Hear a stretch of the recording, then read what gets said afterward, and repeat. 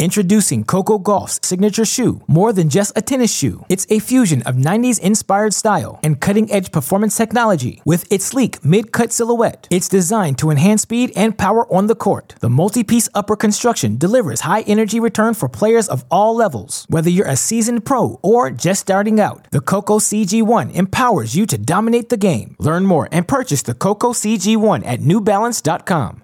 Welcome to the Coffee Cast with Cation and Ruben. Powered by Behind the Racket, the podcast dedicated to looking at the top issues facing tennis and getting to know the players facing them. Visit BehindTheRacket.com for the latest stories, merch, as well as direct links to all of the latest podcasts. The Coffee Cast can also be found on iTunes, Google Play, Stitcher, and wherever you find your podcasts. Download the episodes and make sure to leave a review.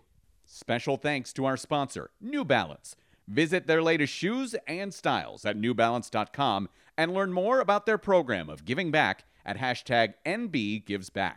And we want you to be a part of the conversation. Find me at NoahRubin33 or Mike at Mike C Tennis on all forms of social media.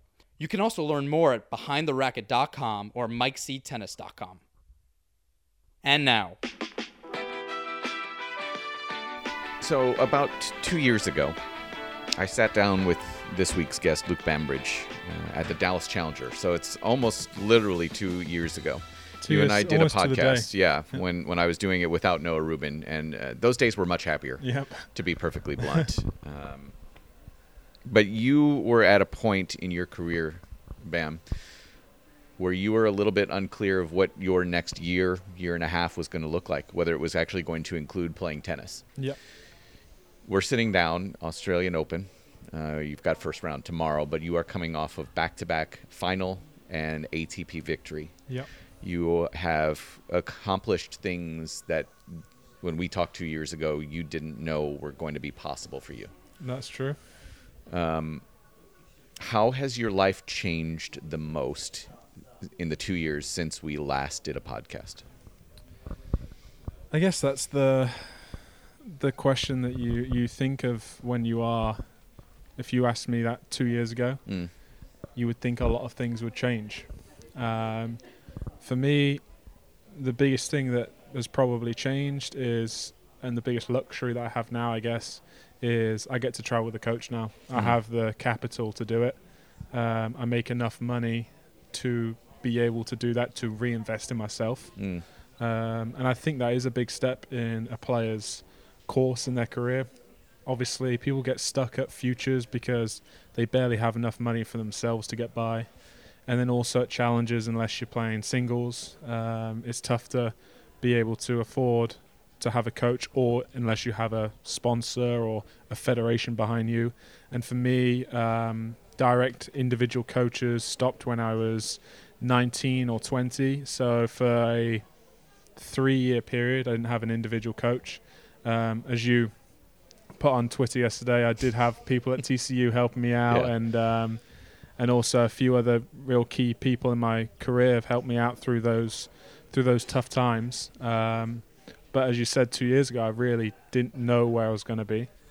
Had kind of lost my way, and I was on the course of finding it at that point. If I had a rock bottom, I was on the come up from the rock bottom. But I was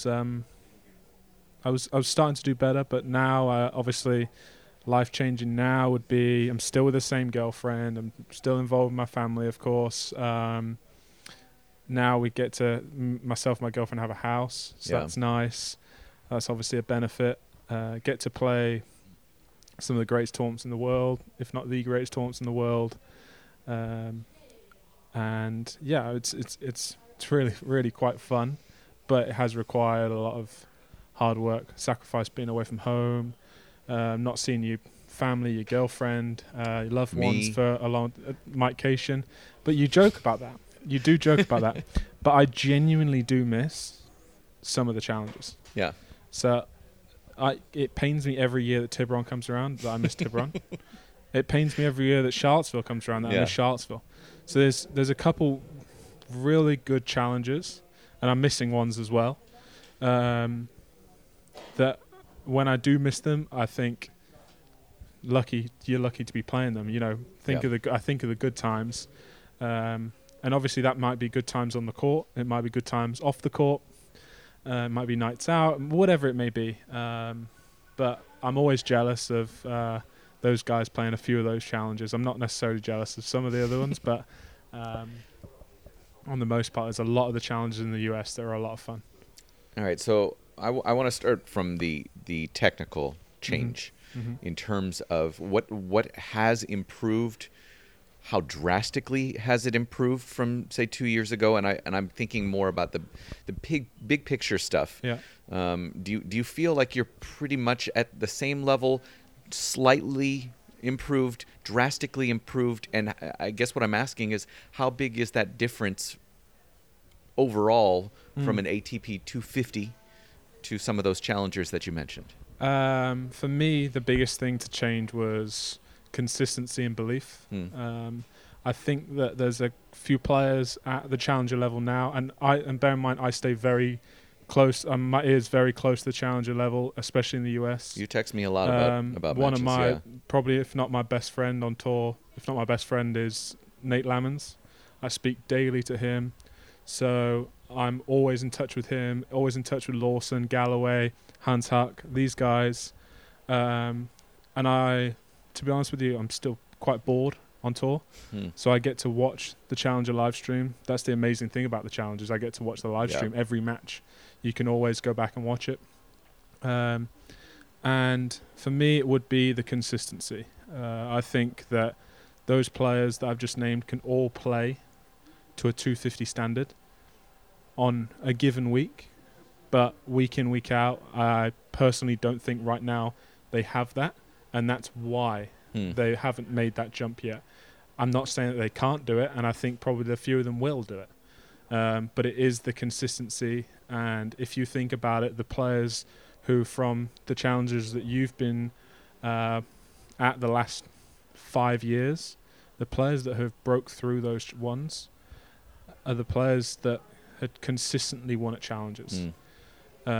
So names that come to mind would be, in doubles, would be Austin Krajicek, who consistently won, consistently was going deep. Joe Salisbury, consistently won, consistently going deep. Obviously, myself, obviously we all then had a breakthrough tournament. So for Joe, it was Wimbledon 2017. For Austin, he just won a hell of a lot with, who did he win with? He won with Jackson, and then he won with Rajiv, a 250 with Rajiv. So for myself, it was wildcard into Eastbourne and winning that. So it's about being consistent and then taking the opportunity when you have it. And there's not going to be many opportunities that you get, but I have this conversation weekly with Nate Lammons, and I'm saying to him, for the biggest step for him at this time was he had success at challenges last year with Rob Galloway. Right. And it was about, for him, when he stepped up to 250s, when he stepped up to Grand Slams at US Open, having the belief to actually go there and win and not take part. And that was part of the reason of him, I believe, playing with Tret Huey. Somebody who's done it. So someone who's done it, someone who's not necessarily always relied on huge serving, but has done it. And that was a part of the reason for that. And, that's going to be a good partnership, I believe. So let's take Alex Lawson. Yes. Mostly because he will be thrilled that we mention him. Yes.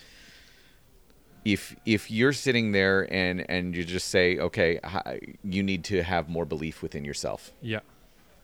Where does that come from? I think for Alex, it's his serve has always been great. I'm not asking you to break down Alex's game because I want him to still have like a shred of dignity. No. I think it would come from improving the areas that he believes are going to take him to the next level.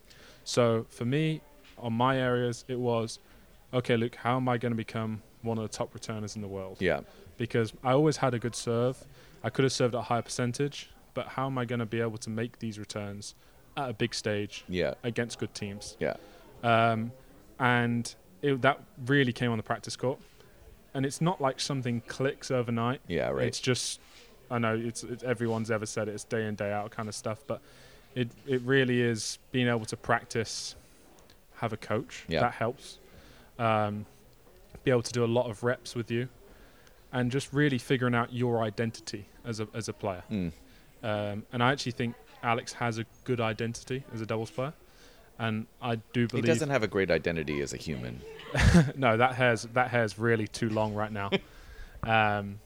But I think that him and Lloyd Glasspool, who's a very close friend of mine as well, they've been playing recently. I think on serve they can be almost unbreakable at times. You know, they both serve great, cover the net well. So their identity needs to be able to, okay, we're going to come out here, we're going to hold 12 service games, and we're going to put pressure on you that way. So just finding your identity is a good word. I want to take you through some of the things that Noah and I have been talking about, even though Noah's not here. Yeah. Shout out Noah. Yeah. He's in Minneapolis, I believe, as you and I are speaking here with his girlfriend, Jamie. But the idea of teams. Yes. Let's start with that. That's something he's obviously been a big proponent of. You had a little World Team Tennis experience yourself Noah, last year. How do you think that fits into a more full-time schedule for players as we move forward over the next decade or so? I think it's got a place for sure. Put it this way, I've already signed my contract for this year for World Team Tennis for the upcoming season, 2020 season. I absolutely loved my time there. It was a different feel to a week in, week out tour. It was more of a, I would say, entertainment business. Yeah. How you see Kyrgios playing, having the crowd involved, and I think a lot of people enjoyed it. Like spectators, the players, and you'll often find the players who have played it once will come back. Yes. And speaking to my doubles partner Ben, speaking to the British guys who went to ATP Cup, I've always been asking, what do you think to the event? Yeah. It seems that everyone really enjoyed it. Yeah. I've heard the same thing. I've not heard many, if any, negative comments. The only real negative comments are coming on that 19th score in the scoring system and the points of it. That's the only real negative that I've heard. The only other one I've heard is scheduling, but that's something that can be worked out pretty quickly. But you know, as we all know, Davis Cup's always been great, and I think that event went well apart from timing. Again, finishing at 2 a.m. But these are all little minor details that people will figure out. So I believe that team events, I've always enjoyed them. I hope they have a future in the sport. I do like that we have an individual side to it, but I do see it being 8 months of this and a couple months of team stuff, because the individual part does set us aside from any other sport in the world. Yeah. And we do need to keep that identity. Yes. But you know, the team sports are bigger. Yeah. Being able to have a team is bigger. The teams would be unfair with whichever one Novak Djokovic is on right now and Rafael Nadal, but it would it really would be a lot of fun, and I think it really came down to it, I think everyone would enjoy it. I mean, listen, Andy did okay a couple of years ago for you guys. Yeah, no, he basically won. He won Davis Cup. He won Davis Cup with the help of obviously his brother. Yeah. And a huge James Ward win. Yes. Shout out my Orange County Breakers teammate James Ward there. Against I think that one was against John Isner. In San Diego. He did beat he beat John Isner in I think Glasgow. Oh, and then he beat Querrey the year before. Yes. In San Diego. So he did it twice. But, sneaky little bastard. Yeah. But I think it's got a future in the sport. We have been talking a lot as well about unionization. Yeah. How impactful are doubles players in some of those meetings? When there is that discussion of how to strengthen player viewpoints versus tournaments, at least at the ATP level? Yeah, I mean, our spokesperson for it on the ATP level is Bruno Suarez. Right. And I think it's Jürgen Meltzer now as well. Before it was Bruno and Jamie Murray. And my opponent tomorrow, Bruno Suarez, he is truly one of the nicest, most genuine guys on the tour. Sure. And a lot of us put our trust in him and his opinions and think that he is anything we've thought of, he's also thought of. I remember coming up to him with something here last year. It was regarding the Justin Gimelstob situation. And he said, completely agree with you. I've already raised it at the meetings. This, and this, and this is why this has happened. And, Can you share with me what those are? So I basically said to him, if the ATP was any other company, he would be asked to step aside. Sure. And he said, at the time, listen, the only two other guys in his position, so there's three guys in the position. Yeah, right. The only two other guys in that position were very new and more from like the tournament side of the equation, whereas Justin was from a player's standpoint. Yeah. And if Justin was asked to leave at that point and they couldn't replace him with the correct person, the tournaments would almost walk over the players even more. Yeah. That was the situation. That was his answer. Not that I necessarily fully understood it, but he at least had something for me. So back to it though, do you feel though that again having talked to Bruno as well, I think he has the respect of so many people. Yeah. Do you think you guys are adequately represented in those meetings, and do you think the players as a whole are being adequately represented within ATP meetings? I actually think there could be double the amount of representatives. I think there's only 2 between 1 and 50 in singles, 2 between 50 and 100. I think you could double it to 4 and have diverse opinions. You could have, a South American representative, a North American representative, all these different areas, and just have the more people's opinions in these issues that we face, the better. I think that obviously the big issue recently has been the smoke and the air quality. And I really just stay off Twitter because I think a lot of the words that you can put on Twitter can be taken the wrong way.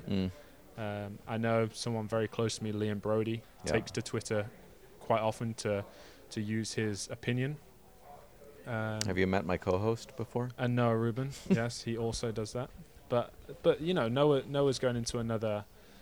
He's really using his tennis ability that he's had his whole career and his journey that he's had to give back in some ways to the next generation. And I do think it's great what he's doing. His idea behind the racket is phenomenal. I also think that it needs to be said sometimes what tennis has given to other people. Agreed. Because a lot of the stories do need to be heard. One of my favorites was actually early one was the Ernesto Escobedo one. Yeah. Because I saw him week to week at challenges, and I'd say hello to him, I'd speak to him a little bit, but I never knew what he was dealing with. Me either. And I know I've spoken to a couple other people, and they never knew that either. So that was a really eye-opening one for me. And the next time I saw him, I was like, Ernesto, you could have said something, or maybe he didn't feel comfortable to say something. But that was a really nice one for me to hear. But I think a couple would be, what has tennis given them? I know everyone's sacrificed a hell of a lot to be in the positions they are. But you know who else had that same opinion? Who? Paolo Lorenzi. Really? He said the same thing. I do not have anything negative to say about tennis. Yeah. I mean, he's given me everything. And and I was just like, yes. Yeah. Right? It's given me this opportunity to be sitting here with you in Melbourne, Australia. That's amazing. Yeah. And for Noah, for instance, he's sacrificed a lot in what he's done. Yeah. But he now is in a position where he can speak to the next generation, speak to people about issues or whatever it may be, and really we can. And he's really trying to make a change for the better. Yeah. And we can all appreciate that. We all appreciate it. But tennis has given him a lot of great things as well, a lot of great memories. He's won a Wimbledon junior title. He'll no matter what happens in tennis. I don't know how the hell that happened. Yeah, and hey, Noah, if you listen to this, just remember that I beat you 9-7 the year before. Welcome to the club of people who just rip on him when he's even when he is here. Yeah, frankly. I mean, he was obviously. I tell you, at Wimbledon that year, he must have played a lot better than he did at World Team Tennis this last year, because he was really struggling for games. Well, okay. So my big issue, and I don't know how much you've listened to the podcast, if at all, but my big issue has been basic universal income for players. Okay. The idea that if you're top 100, you make X amount of money, you're guaranteed X amount of salary for the year. Yes. We've talked about the idea a lot of unionization, how challenging that is because you're all independent contractors. There's not a base location, etc. How have those conversations really played out over the last couple of years? What are your thoughts on them? Listen, I think as we spoke about before with the team and individual, tennis is in a unique position. All of these issues will probably be around for the next 10, 15 years. A lot of the nitty-gritty details. I think it is time for a unionization in some ways. Being able to really say that the grass is too wet, we're not going to play. We don't want to risk injury because we aren't getting paid guaranteed money a lot of the year. And who's to say that the first person playing on the center court or the court X amount, whatever it may be, and if that person gets injured, they could be out for the next 6 months to a year because the referee has decided that was it was okay to play. Or here, for instance, if it was the air quality wasn't good enough, the players in some ways need to stick together. Yes. But it's rich us saying that, and then people aren't going to stick together because people need the money. And there is money at stake. And why would one person from, for instance, USA say, I'm going to not play in these conditions, this isn't safe for my health. Yeah. And then the next person from Great Britain or another country say, listen, I need in the qualies, for instance, I need the 5K, I need the 6K, Yeah. I need that. Somebody 450 in the world is going to be happy to fill that void. Yeah, I need that. So there's always going to be players in this scenario, and it's a difficult, fine situation that we all need to be careful going around. And to be honest with you, I'm one of those. I'm new on the tour. Yeah. So if I'm told it's okay to play, I'm gonna trust that it's okay to play. Yeah. I kind of still see the good in everyone, and hope that it's going to be they're doing it for the health of the players, and hope that thought's gone across their mind. But I know in the change room now, when we walk by, it says the air quality. It says okay, if it's over 200, we don't play. But it's really difficult when we're talking about the air quality and with all the devastation that this country has faced. Yeah. We do need to be careful about that and have respect for what people have lost. But listen, it's a difficult situation, and I would say there is time for a unionization, but it's not going to be fully drastic the other way. It's just like, no, we're not playing this, we're not playing that. It's and I would like a salary for everyone. Yeah. I would like everyone to make as much money as they can from this sport and set them up for life. But then again, the amazing thing about tennis, and I always say it to my partner, to whoever, to my girlfriend, listen, you're only ever 1 week away. You're only ever 1 week away from a great payday, from going up in the rankings, from feeling like you're on top of the world. You're only ever 7 days away. The counter argument to that being, for example, Mackenzie McDonald. Yeah. You're 1 week away from not having any money coming in for the next 7 months. Yeah. Or Rendy Liu, who played yesterday, nothing for 2 years. Yeah. That's why I've always just been it doesn't have to be a massive amount. I'm not saying guarantee everybody $1 million. Yeah. But $100,000 if you're top 100 seems like a good starting point, so that you've got something base level, so that you're able to be protected in that regard. But yeah, I get it. It's complex. I think that as we spoke about at the start of this conversation, 2 years ago I was at Challengers. Right. So the situation... You might be in a couple of weeks. Yeah, I might be in a couple of weeks. So the situation I'm in right now is, I think the ATP do a great job of the pension. I think they're paying a hell of a lot of money into that. So if you reach the pension, it's a great pension for any company that you work for. The health insurance is great. So in that regard, they do cover certain areas of it.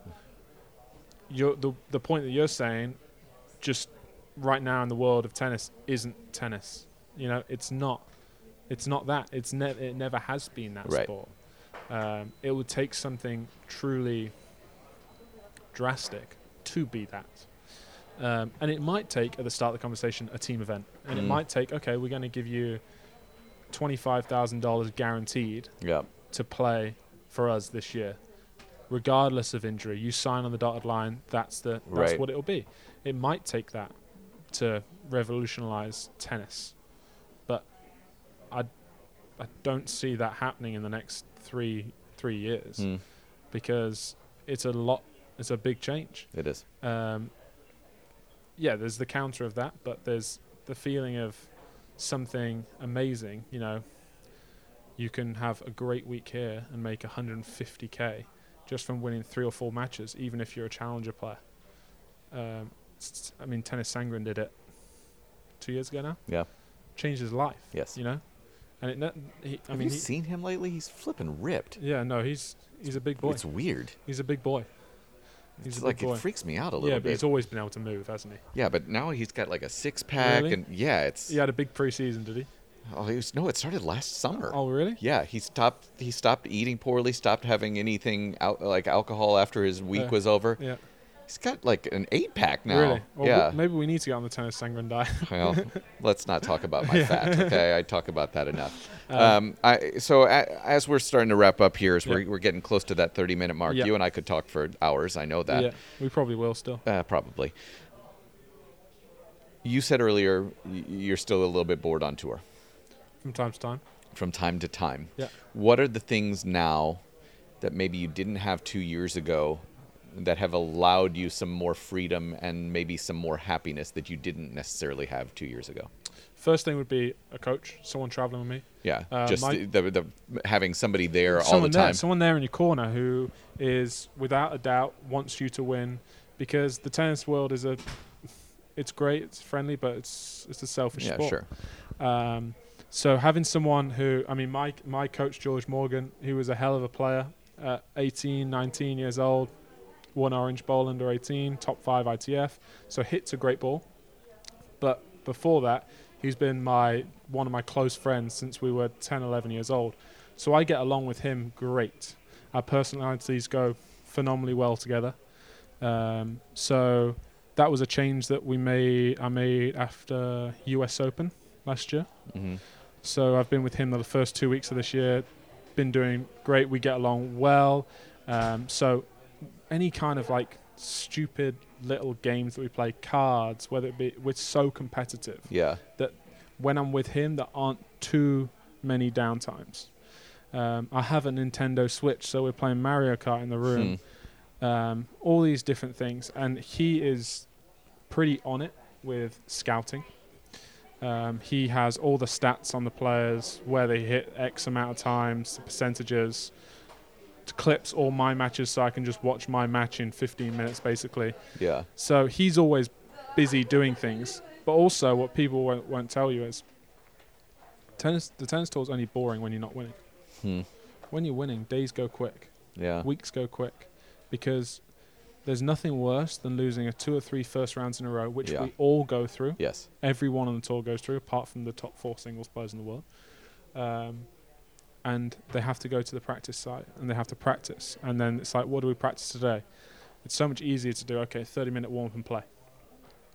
And it's so much easier to get your head around. It's so much easier to get into a rhythm. When you're practicing, it's just like, this is getting old quick. At tournaments, you don't know where to go. What day do I fly to the next tournament? So that's when it gets boring. When you're in the tournament, life is easy. It feels amazing. Yeah. So you're like, boredom's never a thing. Also Netflix. That's a big one. Have you watched the Aaron Hernandez documentary? No, I can't. I can't. I can't bring myself to do it. If I'm being honest, for the same reason. Have you seen the stuff with Delonte West the last couple of days, the former NBA player? I saw it on Facebook. Yeah. I mean, it's those type of things like really break my heart. The idea, I mean, it's what we've been talking about a lot with Behind the Racket, the idea of mental health issues that are really undiagnosed with these people who don't necessarily know where to go despite having all these resources. Yeah. And it honestly, it bothers me quite a bit. So I haven't brought myself to watch it. Yeah. quite I mean, yet. I think when you have time, you should watch it. Okay. Because I mean, it's a watch. Okay. You know? I'm powering through while I'm down here. I'm watching The Crown. Okay. So then now that I know How all very about British of you. Yeah, how you guys have operated for so many years. Yeah. This whole Meghan Markle and Harry Harry. thing. Like, I'm just like, who gives a fuck? Yeah. Like, there's so many actual issues do you here. think it's more funny that Andy Murray's more royalty than Harry right now? That's pretty funny, isn't it? It is. It is. As we finish, do you remember what you said to me immediately after we finished our interview 2 years ago in Dallas? Do I want to remember it? I'm asking you if you do. I don't think I do. Did we say I'd do it in a year's time and see where No. we're at? No. You said, I can't believe you didn't ask me about Jeannie. Wow. Okay. Okay, we're talking about I'm just giving you the opportunity, the floor, because I had zero intention, but you brought it up, and so I've just been saving that. I just thought you were going to talk some shit and I wouldn't do that. just rip into me for it. No, but that's actually obviously she hasn't been playing that much, so I haven't even seen her on the tour or anything. But I actually played one day of World Team Tennis with her, and she was as pleasant as can be. Yeah. She was absolutely fine, and it was all water under the bridge as far as she was concerned, and I was happy enough to put water under the bridge as well and put it down to a growing up Do you think it's fair situation. for, and maybe she might be the extreme example, Yeah. but for you guys as players, for your social life, your personal life to be, if you will, scrutinized? And again, I know she's more of an extreme example. Yeah. But I think for her, and I mean another one is Nick. yeah, right. Having spoken to Nick loves the controversy. Nick makes money from the controversy. Jeannie makes money from these situations. So if they're confident enough as a person and to take the you should be focusing more on tennis, blah, blah, blah. If you're a confident enough person to take all that and have a strong enough team around you, strong enough family around you, strong enough people around you, then I don't see it affecting them because that's the people that they are. And that's what almost I accepted with when I had my situation with Jeannie years ago. That was a year on, I accepted it. I accepted that was the person that she was, and and now it is water under the bridge. Both people have moved on. I wouldn't change my situation now for anything. Sure. I'm in a great situation. I'm amazingly happy. So what it was has been and gone, and as I say, water under the bridge. I think if we just put all of your social interactions on social media over the next several years, or maybe in the last couple of years, I think it'd be fascinating. No, being part of let me just say that being part of a fantasy football group, with several players, yourself included, has been eye-opening for me. In the worst ways. There were some moments where I felt victimized. That's one way of putting it. Shocked. Yeah. What, there were no lines in this fantasy football group chat? I mean, you pushed it really quickly. You pushed that line from the jump. I mean, before we even drafted, I thought the league was going to disintegrate. I mean, I listen. It's a very British Aussie kind of banter. Yeah. So the Aussies in the group chat, and the league with us, Luke Saville and Matt Reed, they absolutely love it. That's not true. They love it. First person I saw this week was Matt Reed. Yeah, and what did he say? And he's just said, You absolutely brutalized me. Who, he did? Yeah, he said it to me. Yeah, but he's laughing whilst he's saying it. I don't know. No, he's not taking that to heart, trust me, Mike. I mean, my Trust team me. name was Fat Reed. Yeah, no, absolutely fine. It was quality No, stuff. that's absolutely fine.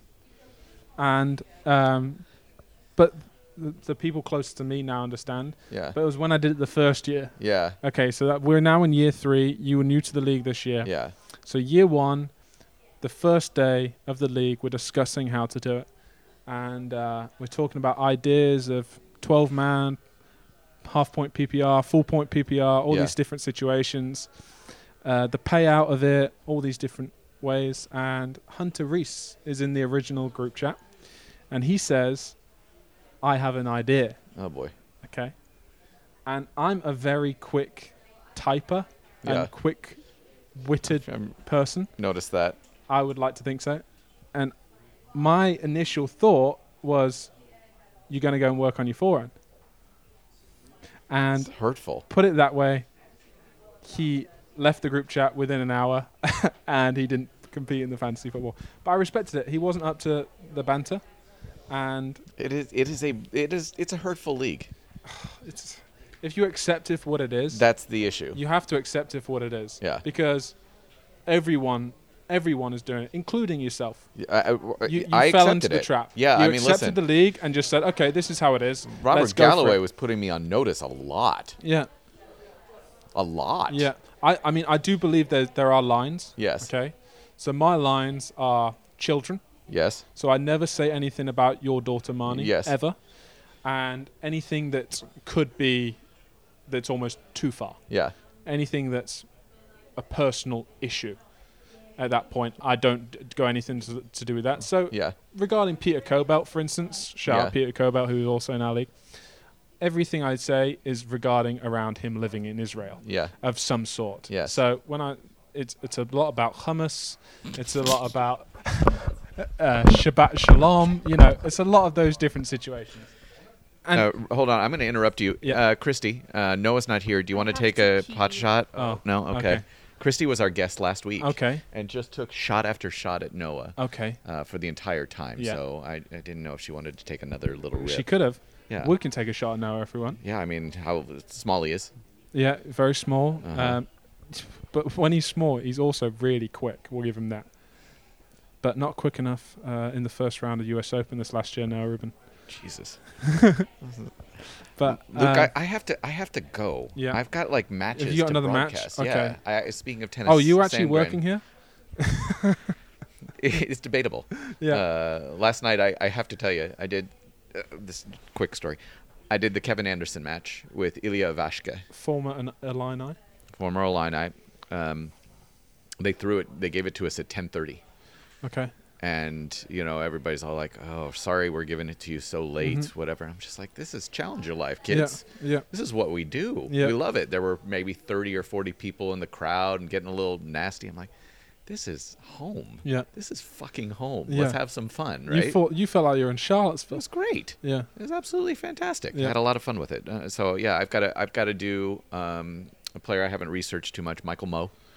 Coming up a little bit later. Yeah. The guy who's not very athletic. Not athletic. Can't track balls down. No. Against Roberto Bautista Agut. Okay. Now, I did make a statement about Bautista Agut earlier. Which is? He is the most under-the-radar player to stay high in the rankings ever. I never see him in the locker room. Never see him walking around. Yep. And he just sneakily makes his way to the top 10 or top 15 the whole year. For 4 or 5 years, For he's 4 just or been 5 right years, there. yeah. I also played him in Wimbledon qualies and got 3 games. 1 year. Well, That's a side story. Luke, Bambridge, Mike Cation. Bambo. It's been fun, as always. It has. Introducing Coco Golf's signature shoe. More than just a tennis shoe, it's a fusion of 90s inspired style and cutting edge performance technology. With its sleek mid-cut silhouette, it's designed to enhance speed and power on the court. The multi-piece upper construction delivers high energy return for players of all levels. Whether you're a seasoned pro or just starting out, the Coco CG1 empowers you to dominate the game. Learn more and purchase the Coco CG1 at newbalance.com. The show might be over, but the conversation isn't. Join us on social media at NoRuben33 and at Mike C Tennis. We want to hear your opinions and stories behind the racket. Expect new episodes every Monday or Tuesday. And don't forget to leave us ratings on iTunes. It really helps us expand and reach more listeners as we take you behind the racket on the Coffee Cast with Cation and Ruben.